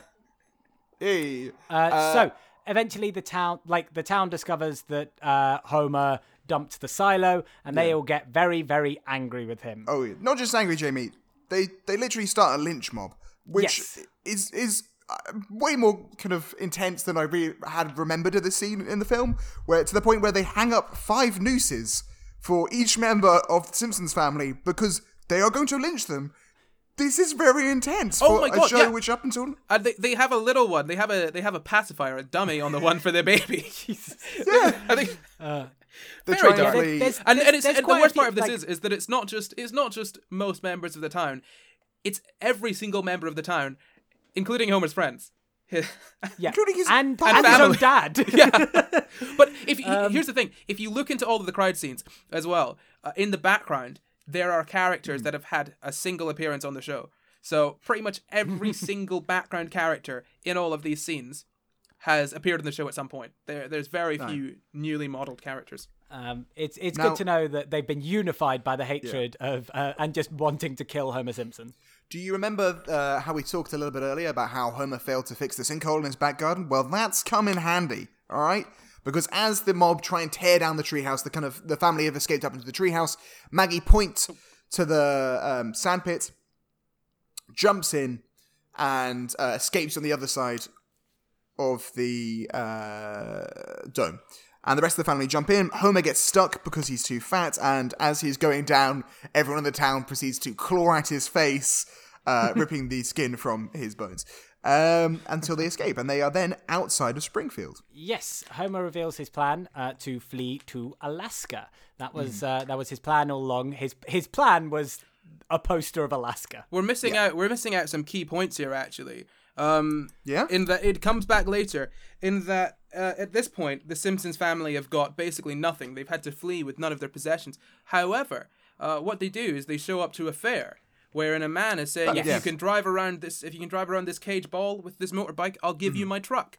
And so Homer spends his last $10 and manages to drive the motorbike right around that sphere. Can I ask, is that a thing that actually happens? Like those kind of bull with a motorcycle thing? I don't think that's a real thing. I like you're asking us like we would know. I don't know, Jamie. You strike me as the kind of man who likes a good circus. You know, Jamie. We all know you were a carny for a good 5 years, from the age of 21 to 26, and I just want to know if they did this at your carnival. I don't know if they're real. I do know that the advice that Lisa gives to Homer, which is when you reach the top, speed up, don't slow down, is good advice, and is what I don't. This is a very tangential point, but there are lots of things that I've learned from The Simpsons that Lisa just says offhandedly. For example, in one episode where they're going into a skid, all the family is like giving different advice. I think Marge says tap the brakes. Bart says turn away from the skid, and Lisa says turn into the skid, and that is what you're supposed to do when you skid. You're supposed to turn into it, and the only reason I know that is because of Lisa Simpson, and the only reason I know if I'm ever going round in a motorbike in a dome is speed up when you reach the top. generally Lisa gives good advice. Yes. Probably listen to Lisa. It's I thought about this earlier. Like I feel it's bad. I know The Simpsons wants to sometimes have good points, but when they have an entire town full of idiots and then one person who's reasonable, I feel like the message doesn't come across very clearly. I feel like there's definitely a lot of Americans who sit there and go, shut the fuck up, Lisa, stop being such an idiot. And then, like, for example, say you're trying to say, hey, the environment's kind of important. Having it only be Lisa and then this just dumbass little Irish kid being the people championing that advice, I feel like there's definitely a decent amount of people who just turned around and went, nah, fuck that. I think what people forget is that the Simpsons writers, a lot of them went to Harvard. You know, they're Ivy educated people. So the Simpsons is like this picture, this satire of the average American family, and then Lisa is always the voice for the writers, which is why she's got such good points. But what I love about her character is that if something doesn't suit her agenda, she'll just ignore it. She cares about the environment. She cares about being a vegetarian, but she doesn't care enough to, like, you know, she'll still sell out on her values every now and then, which I like. It makes her real, like a real 8-year-old girl. Right, we're maybe half an hour into this So film. We need to plow on. They win the truck. They go up to Alaska. In the town, of course, it's descending into anarchy. People are throwing stuff at the dome. The president and, of course, Hank Scorpio Light are not happy. The Simpsons eventually reach Alaska, where upon entering Alaska, they're given $1,000. This is a semi-real thing that happens. Like, Alaska has a stipend for everyone who lives there. I believe you have to live there 12 months, but it is a real thing. In return for allowing oil corporations to ravage the natural beauty of the country, you get like a stipend based on the amount of money generated that year for everyone living there, which is weird but true. Up in Alaska, American, the Simpsons have very American. Oh, by the super. way. Well, it's basically a universal basic income, but Yeah, but only like if less you money only, than you look, completely need. if you let us destroy your house, we'll give you some money. Okay? Yeah, Yeah. come on, do it. So Up in Simpsons Alaska, adapting they're up in to life Alaska. in Alaska. Yeah, and they are adapting fairly well, right? At the beginning, it seems to be nice. Earlier on, and this is important only for this bit, when Homer was like, we're going to Alaska, Homer says, there's only one you only get to say this once in your relationship, but I need you to do this for me, right? And Marge says, yes, I will do this for you. And they go up. There's a sequence where Marge and Homer kind of hook up, and the animals are coming in to take their clothes off. It's magical. Later, when watching the news, they see Tom Hanks, and this is where Tom Hanks appears. Yay! There's our boy! Tom You Hanks forget as- that we're a Tom Hanks podcast? Tom Hanks appears and talks about the fact that just outside of Shelbyville, if you're bored of the Grand Canyon, there's going to be a new Grand Canyon coming. Just north of And Capital they needed City. somewhat. Nowhere near As, anything is or ever was. Yeah. I think As the US government needs to borrow some respectability, they brought Tom Hanks in to Yeah, I was going to say, I be think the that's voice very of much this. how he introduces himself. Like, the government doesn't have any respect, so they're borrowing some of mine. Which is true. Incredibly true. Yeah, because of the anarchy that's going on in the town, Hank Scorpio Light has basically persuaded the president to pick a plan that would involve just blowing up the entire thing and killing everyone in Springfield. Yeah. Because they can't get out, because the world can never know what happened in Springfield. Yeah. And so and seeing that on the television, realizing, oh, that's Springfield, Marge says they have to go back and help them. Homer says no. He's like, no, they tried to kill me. I'm not going to help them. Which, Now- you know what? Yeah, Fair look, enough. Okay, no. I know hold it on, was- hold on. They tried to kill him because he doomed all of them. I feel like... Okay, Well, fair point. Okay, sure, fair point. Sure, I that's did fair enough. immediately forget that. But I gotta be honest, if a lynch mob came to kill me and my entire family, even if it was my fault, I probably wouldn't go back. Yeah, but it's your friends and it's your whole life, you know? Your friends were going to hang your baby. Which is really... there was a noose for Maggie. They were gonna hang a baby. Anyway, so I yeah, would stay in Alaska. they disagree, and so Homer goes out at some point, and he comes back, and Marge Marge is no longer there. And oh This one boy, is painful. yeah, Jesus Christ. So we get when Marge was escaping the house earlier, she grabbed one thing, which was Their wedding tape. their wedding tape. So she, Homer puts a tape into the video player, and Marge basically goes, "Look, I'm done. Like I've been thinking, I've been looking after you for so long. I've been like defending you to all of my friends. I've been saying like, sometimes you need to stand back to appreciate a work of art." Yes, stuff like that. And then she just goes, "And I'm doing all that because, well, I don't really know anymore. And so this is goodbye. I'm taking the children and I'm leaving. And to prove to myself that this is real, I'm taping this over our wedding tape." And then it cuts out and it goes to Marge and Homer. Suddenly appear. Exactly. Every time. And I promise it was much more beautiful than Corey's. Hey, Corey, you have a beautiful voice. Thank Don't you. worry. My new future podcast host. I swear it might just be because I've been locked inside for over a month and I'm just feeling pretty sad anyway, but I full on cried at this. I was in active tears over this. Which is impressive. Yeah. Because Jamie, I'm not sure if you know this, Corey. Jamie doesn't cry. Like No, Jamie I'm really not a crier. rarely cries in films. He's cried maybe like 6 films, 5 films. Yeah, I'm really not a crier. This film I was really caught off guard. It's real though. Like that's the thing about The Simpsons. Yeah. Sometimes it's like, oh, funny jokes, and then they hit you. No real emotions. Ha ha ha ha. Yeah, and like they handle it very, very well. Like it's not played for jokes in any way. It is very handled very sincerely, and of course these are characters that you know really well. So even though of course I know that it all works out fine, like it was really sad. So yeah, I had a little cry, and then we move on. If we move on, guys, it's fine. Yeah, Marge and the kids are on a train back to Springfield. There is a joke which is weird to watch on Disney Plus as Bart comes down from the kind of storage with a kind of the storage rack on top with a bra on his head, being like, "I'm the mascot for an evil corporation," and now he is the mascot for an evil corporation. To be fair, he was still the mascot of Fox, which is also an evil corporation, so he's always been the mascot of an evil corporation. To be fair, The Simpsons made fun of Fox a fair bit. I think they get a pass for that. I mean, to be fair, The Simpsons made fun of Fox. In this movie, there was a gag earlier on where at the bottom they have a kind of commercial Fox ticker tape, which I can't remember. Yeah. So Homer goes, he kind of gets a dog sled, and he's kind of trying to get back to Springfield. He's trying to win back the guys. And he works the dogs too hard. Eventually, the dogs flee. They tear him apart and then leave him.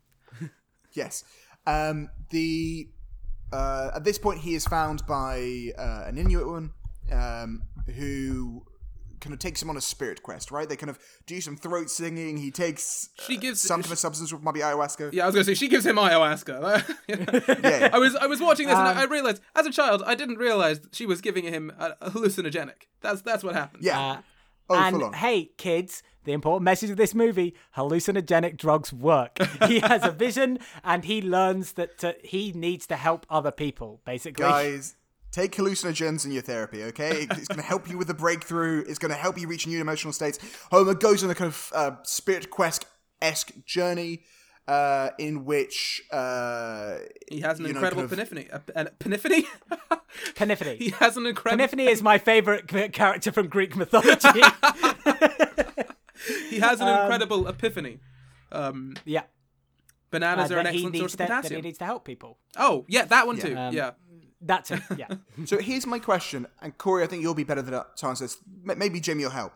So obviously there is a spirit quest in The Simpsons before, in the full TV show, where he eats a chili pepper, the ghost pepper, so hot. The Mysterious Voyage of our Homer. I genuinely watched that last night. Did you? I did. Oh, great episode. I believe he meets a fox. It's a coyote voiced by Johnny Cash. Fuck! Oh, I was trying to show that I knew things.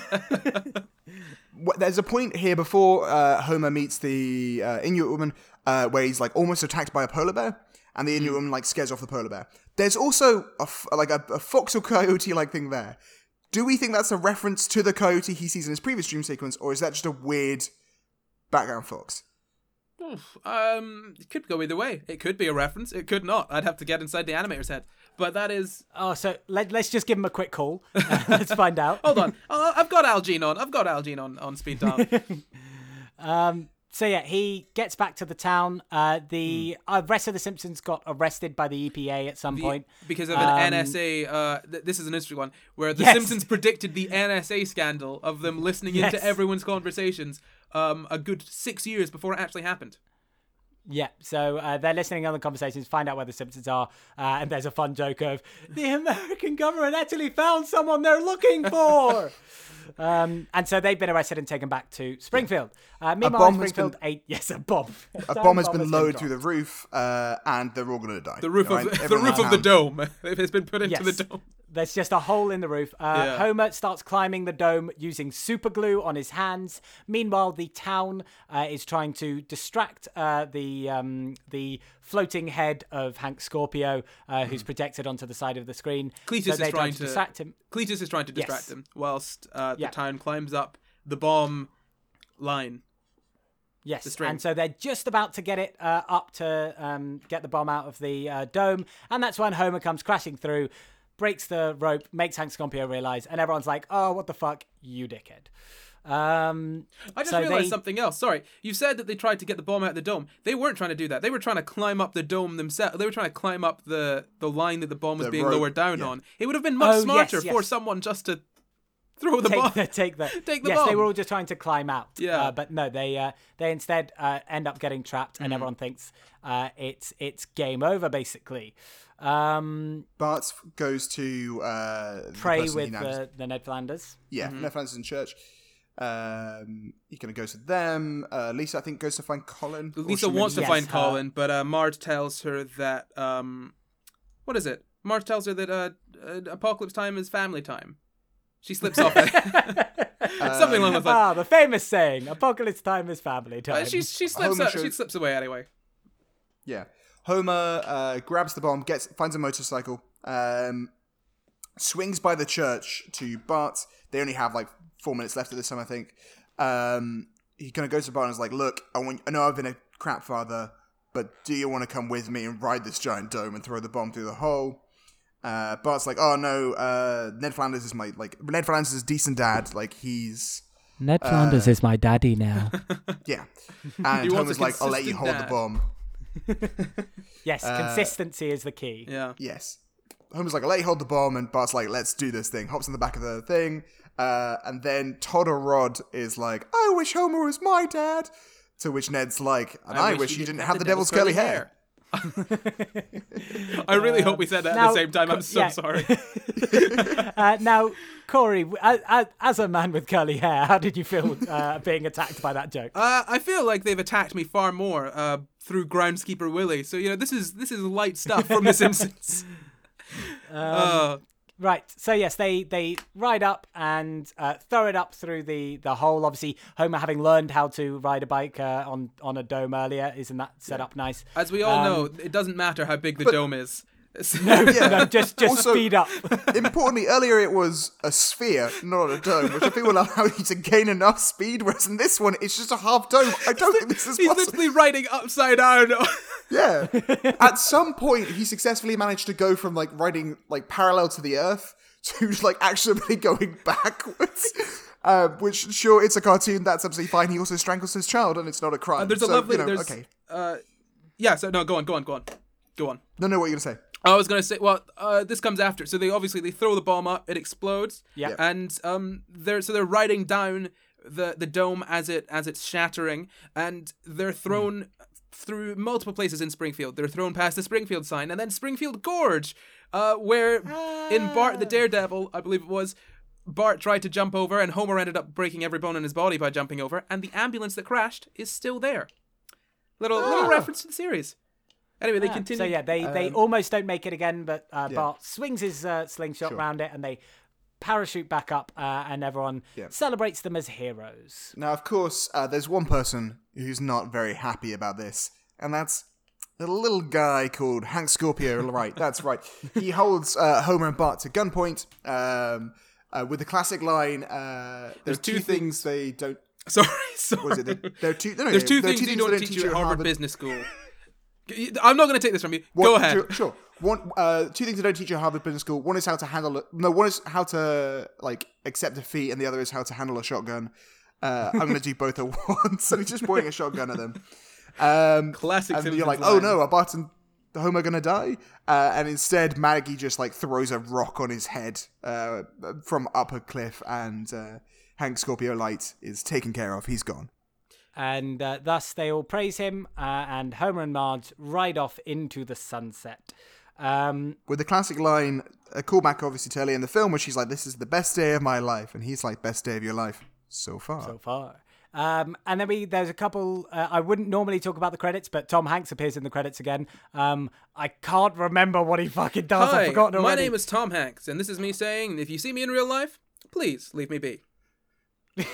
Yes, thank you very much. And then there's a couple other jokes like The Simpsons still watching the credits, waiting for the credits roll, and then walking out. And then if you stick around until right at the very end, the acne-covered teenager starts cleaning up the pews. The squeaky-voiced teen. Voiced. Yeah. Yeah. Thank you very much. And that is the end of our lovely 90-minute film. So, for anyone who hasn't listened to this podcast before, or maybe has just forgotten over the past 90 minutes, here's how we normally do this. We review on 3 different categories. That's the film out of 5, Tom Hanks' performance out of 5, and the Tom Hanks dick meter. This is, of course, us paneling or tracking Tom Hanks's dickishness throughout all of his films. We think he plays a bit of a dick early on in his career, then he kind of stops, and then he kind of starts again. So we wanted to track that numerically. And then, of course, we decide whether it goes in our Hanks bank. Now, of course, Corey, as with any guest we've had previously, you get to open up your Hanks bank for one time and one time. Well, actually, no, you're going to stay here forever now. So I have actually been... You're the new co-host of the show. As we've spoken about, I've been here forever. I've just been quiet. I've not wanted to say anything. Nothing's piqued my interest until now.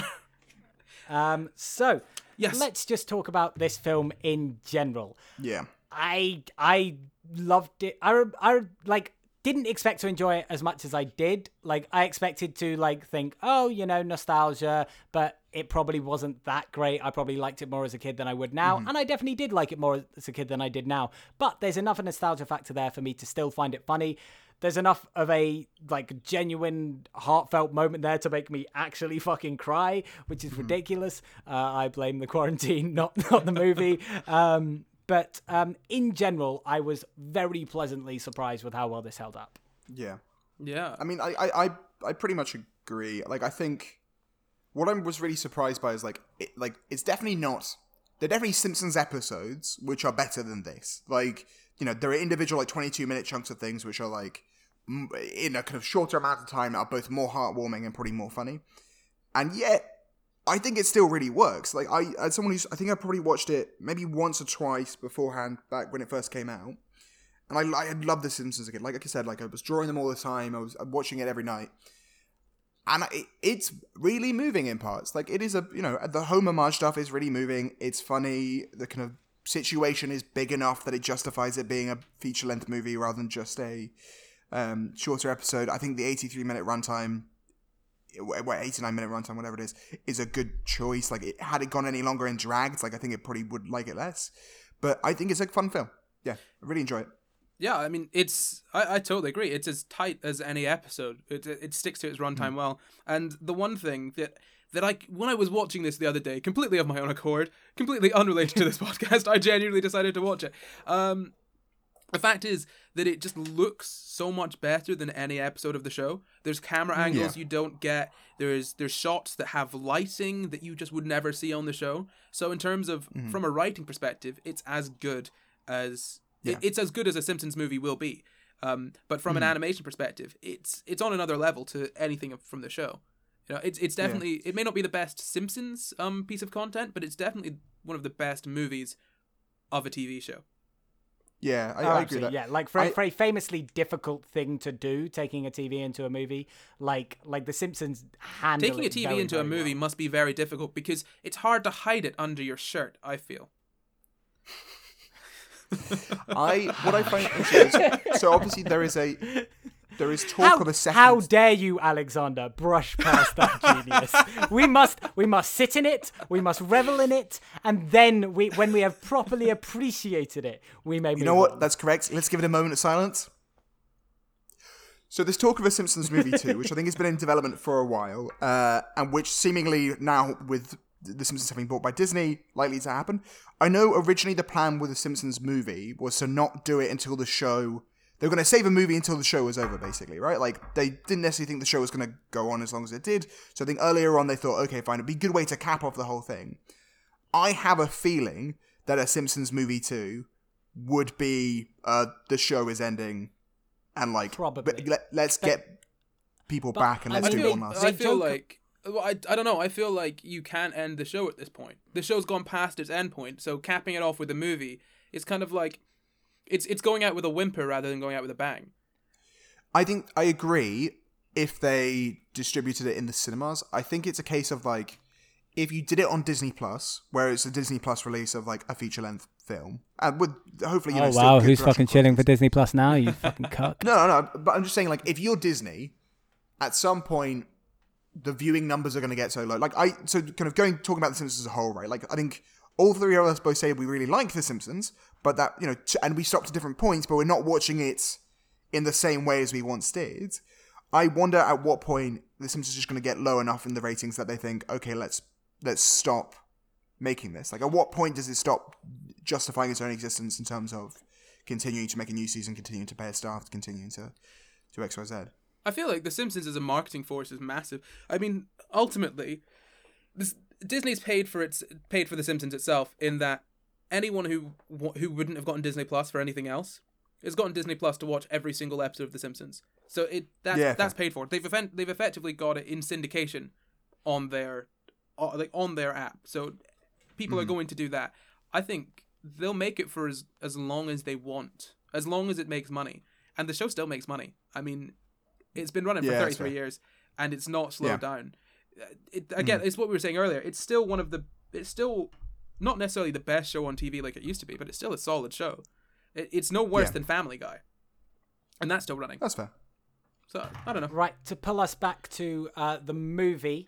The movie in this Tom Hanks podcast. Yes. Yes, the movie. Yes, right. remember that's what we talk about.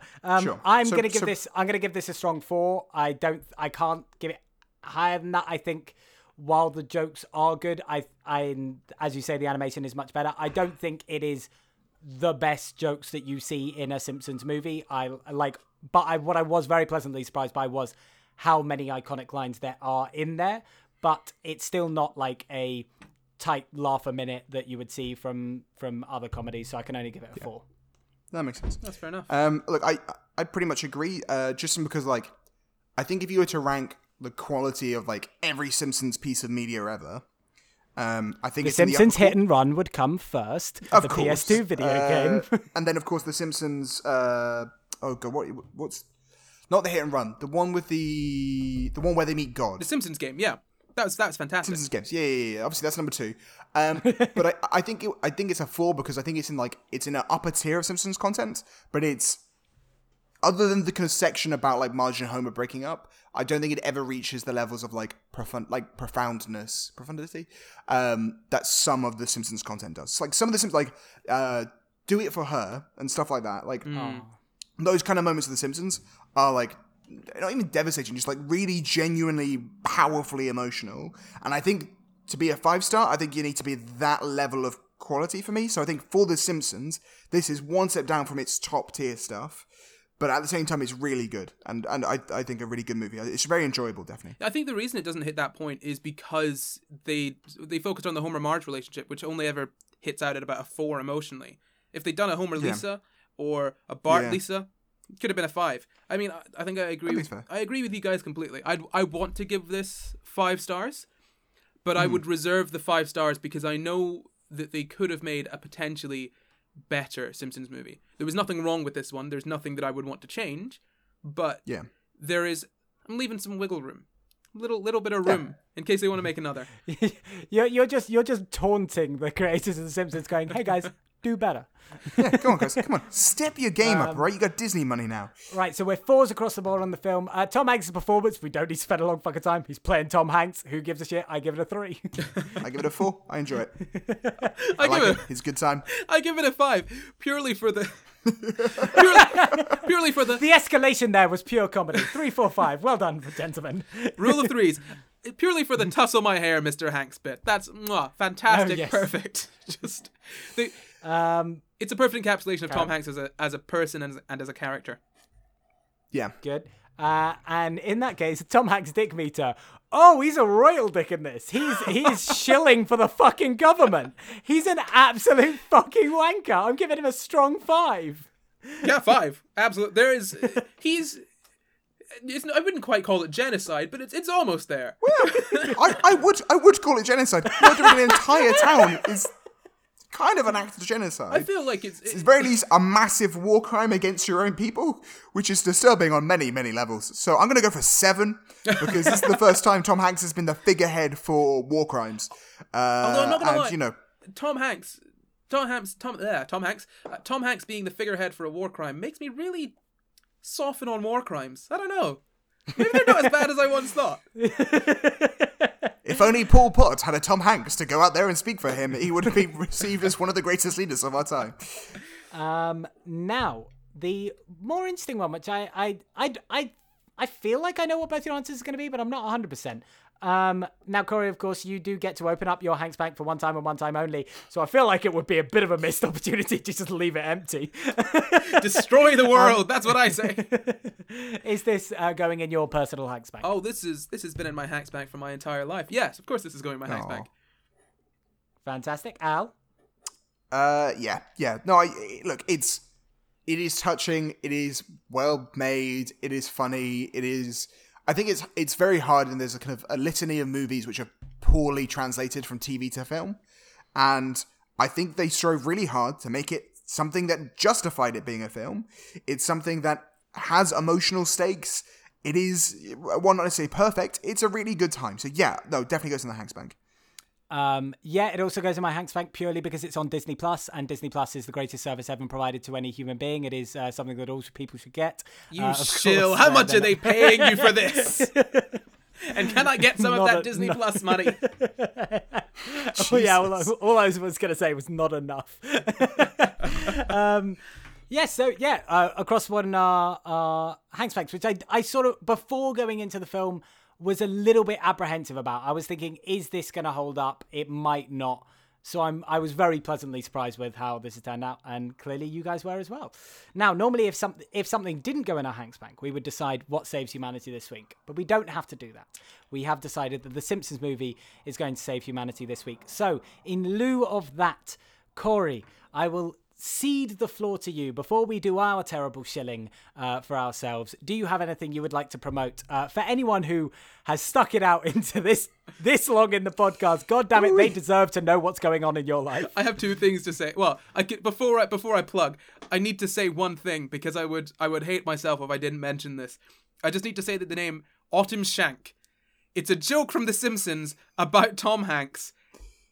Look it up. That's it. But if I'm gonna talk about myself, I do a podcast. It's called Sci Guys. It comes out every Monday. I take a story from the science world and bring it to my 2 friends, Jamp and Luke, and we have a good old time. They interrupt me, and we try and muddle our way through it.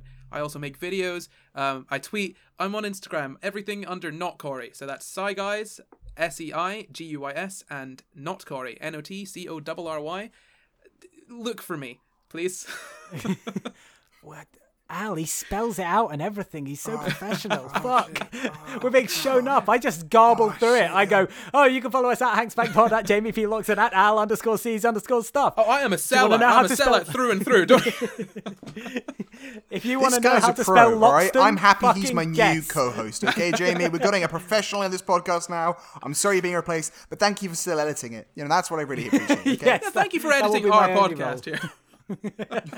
That will be my only role from here on out. So this is me signing off from the Hanks Bank podcast. But of course, Al, what can they do other than follow us on all the social medias? And of course, now follow us on Instagram at Hanks Bank, I think. Yeah, at Hanks_Bank. At Hanks_Bank, and go find us on Facebook. I forget to do that because for the first 50 episodes of this podcast, we didn't have an Instagram or a Facebook. So it's not ingrained in my DNA yet to power through those things as well. But of course, Alexander, what else would you like to tell people to do? All right, guys, look, it's really simple here, okay? You're at home, we're at home. What else better do you have to do than to delete every podcast you currently have on your device and to go around your family's phones, find out their passwords, deleting every podcast they have, and then downloading all 60-something episodes of this podcast, all right? That's what you got to do. You got to get those numbers up, and by that we mean you got to download everything. And then here's what you do again. You're sitting there on this table, you got 5 phones, you're going to delete every single podcast again, and then you're going to re-download it, okay? You're going to be a farm, right? That's what you're going to do. You're going to farm Just up downloading do that this podcast. until you get caught. When your dad or mum comes to you and is like, oh my god, why have you downloaded 800 gigabytes worth of podcasts? And you're going to say, because I did it for the Hanks bankers, okay? I did it for the bankers. I did it for the lols. I did it don't for the think likes. that's what we call anyone. I don't think we've ever called anyone bankers. The bankers. No, I've definitely called them bankers. That's a throwback, okay? I've definitely called our listeners bankers before. They're bankers. What else are they meant to be? They're bankers, okay? That's I love gonna you be guys. so You're all confusing. bankers. Yes, that you realise that is another term that is already used for a very pre-established thing. May I propose? That's fine. May I propose hankers? Nah, No. bankers. Nope, shut down immediately. In fact, Corey, for that suggestion alone, I think you should be kicked off this podcast. Yeah, like Well, Corey, Al I'm really can't do it sorry, by like, himself. I'm honestly, sorry. Honest. Well, no. Look, I'm sorry. Okay, I thought I had a new co-host here. I thought I was someone who brings the same level of dedication and professionalism to this as I have. But that joke, I'm sorry, Jamie, you're back on. All right, Corey, you're gone. From me, Jamie, and my co-host Al, that's one more ep in the bank. I'm still here. Spider pig, does whatever a spider pig. It's a very straightforward lyric.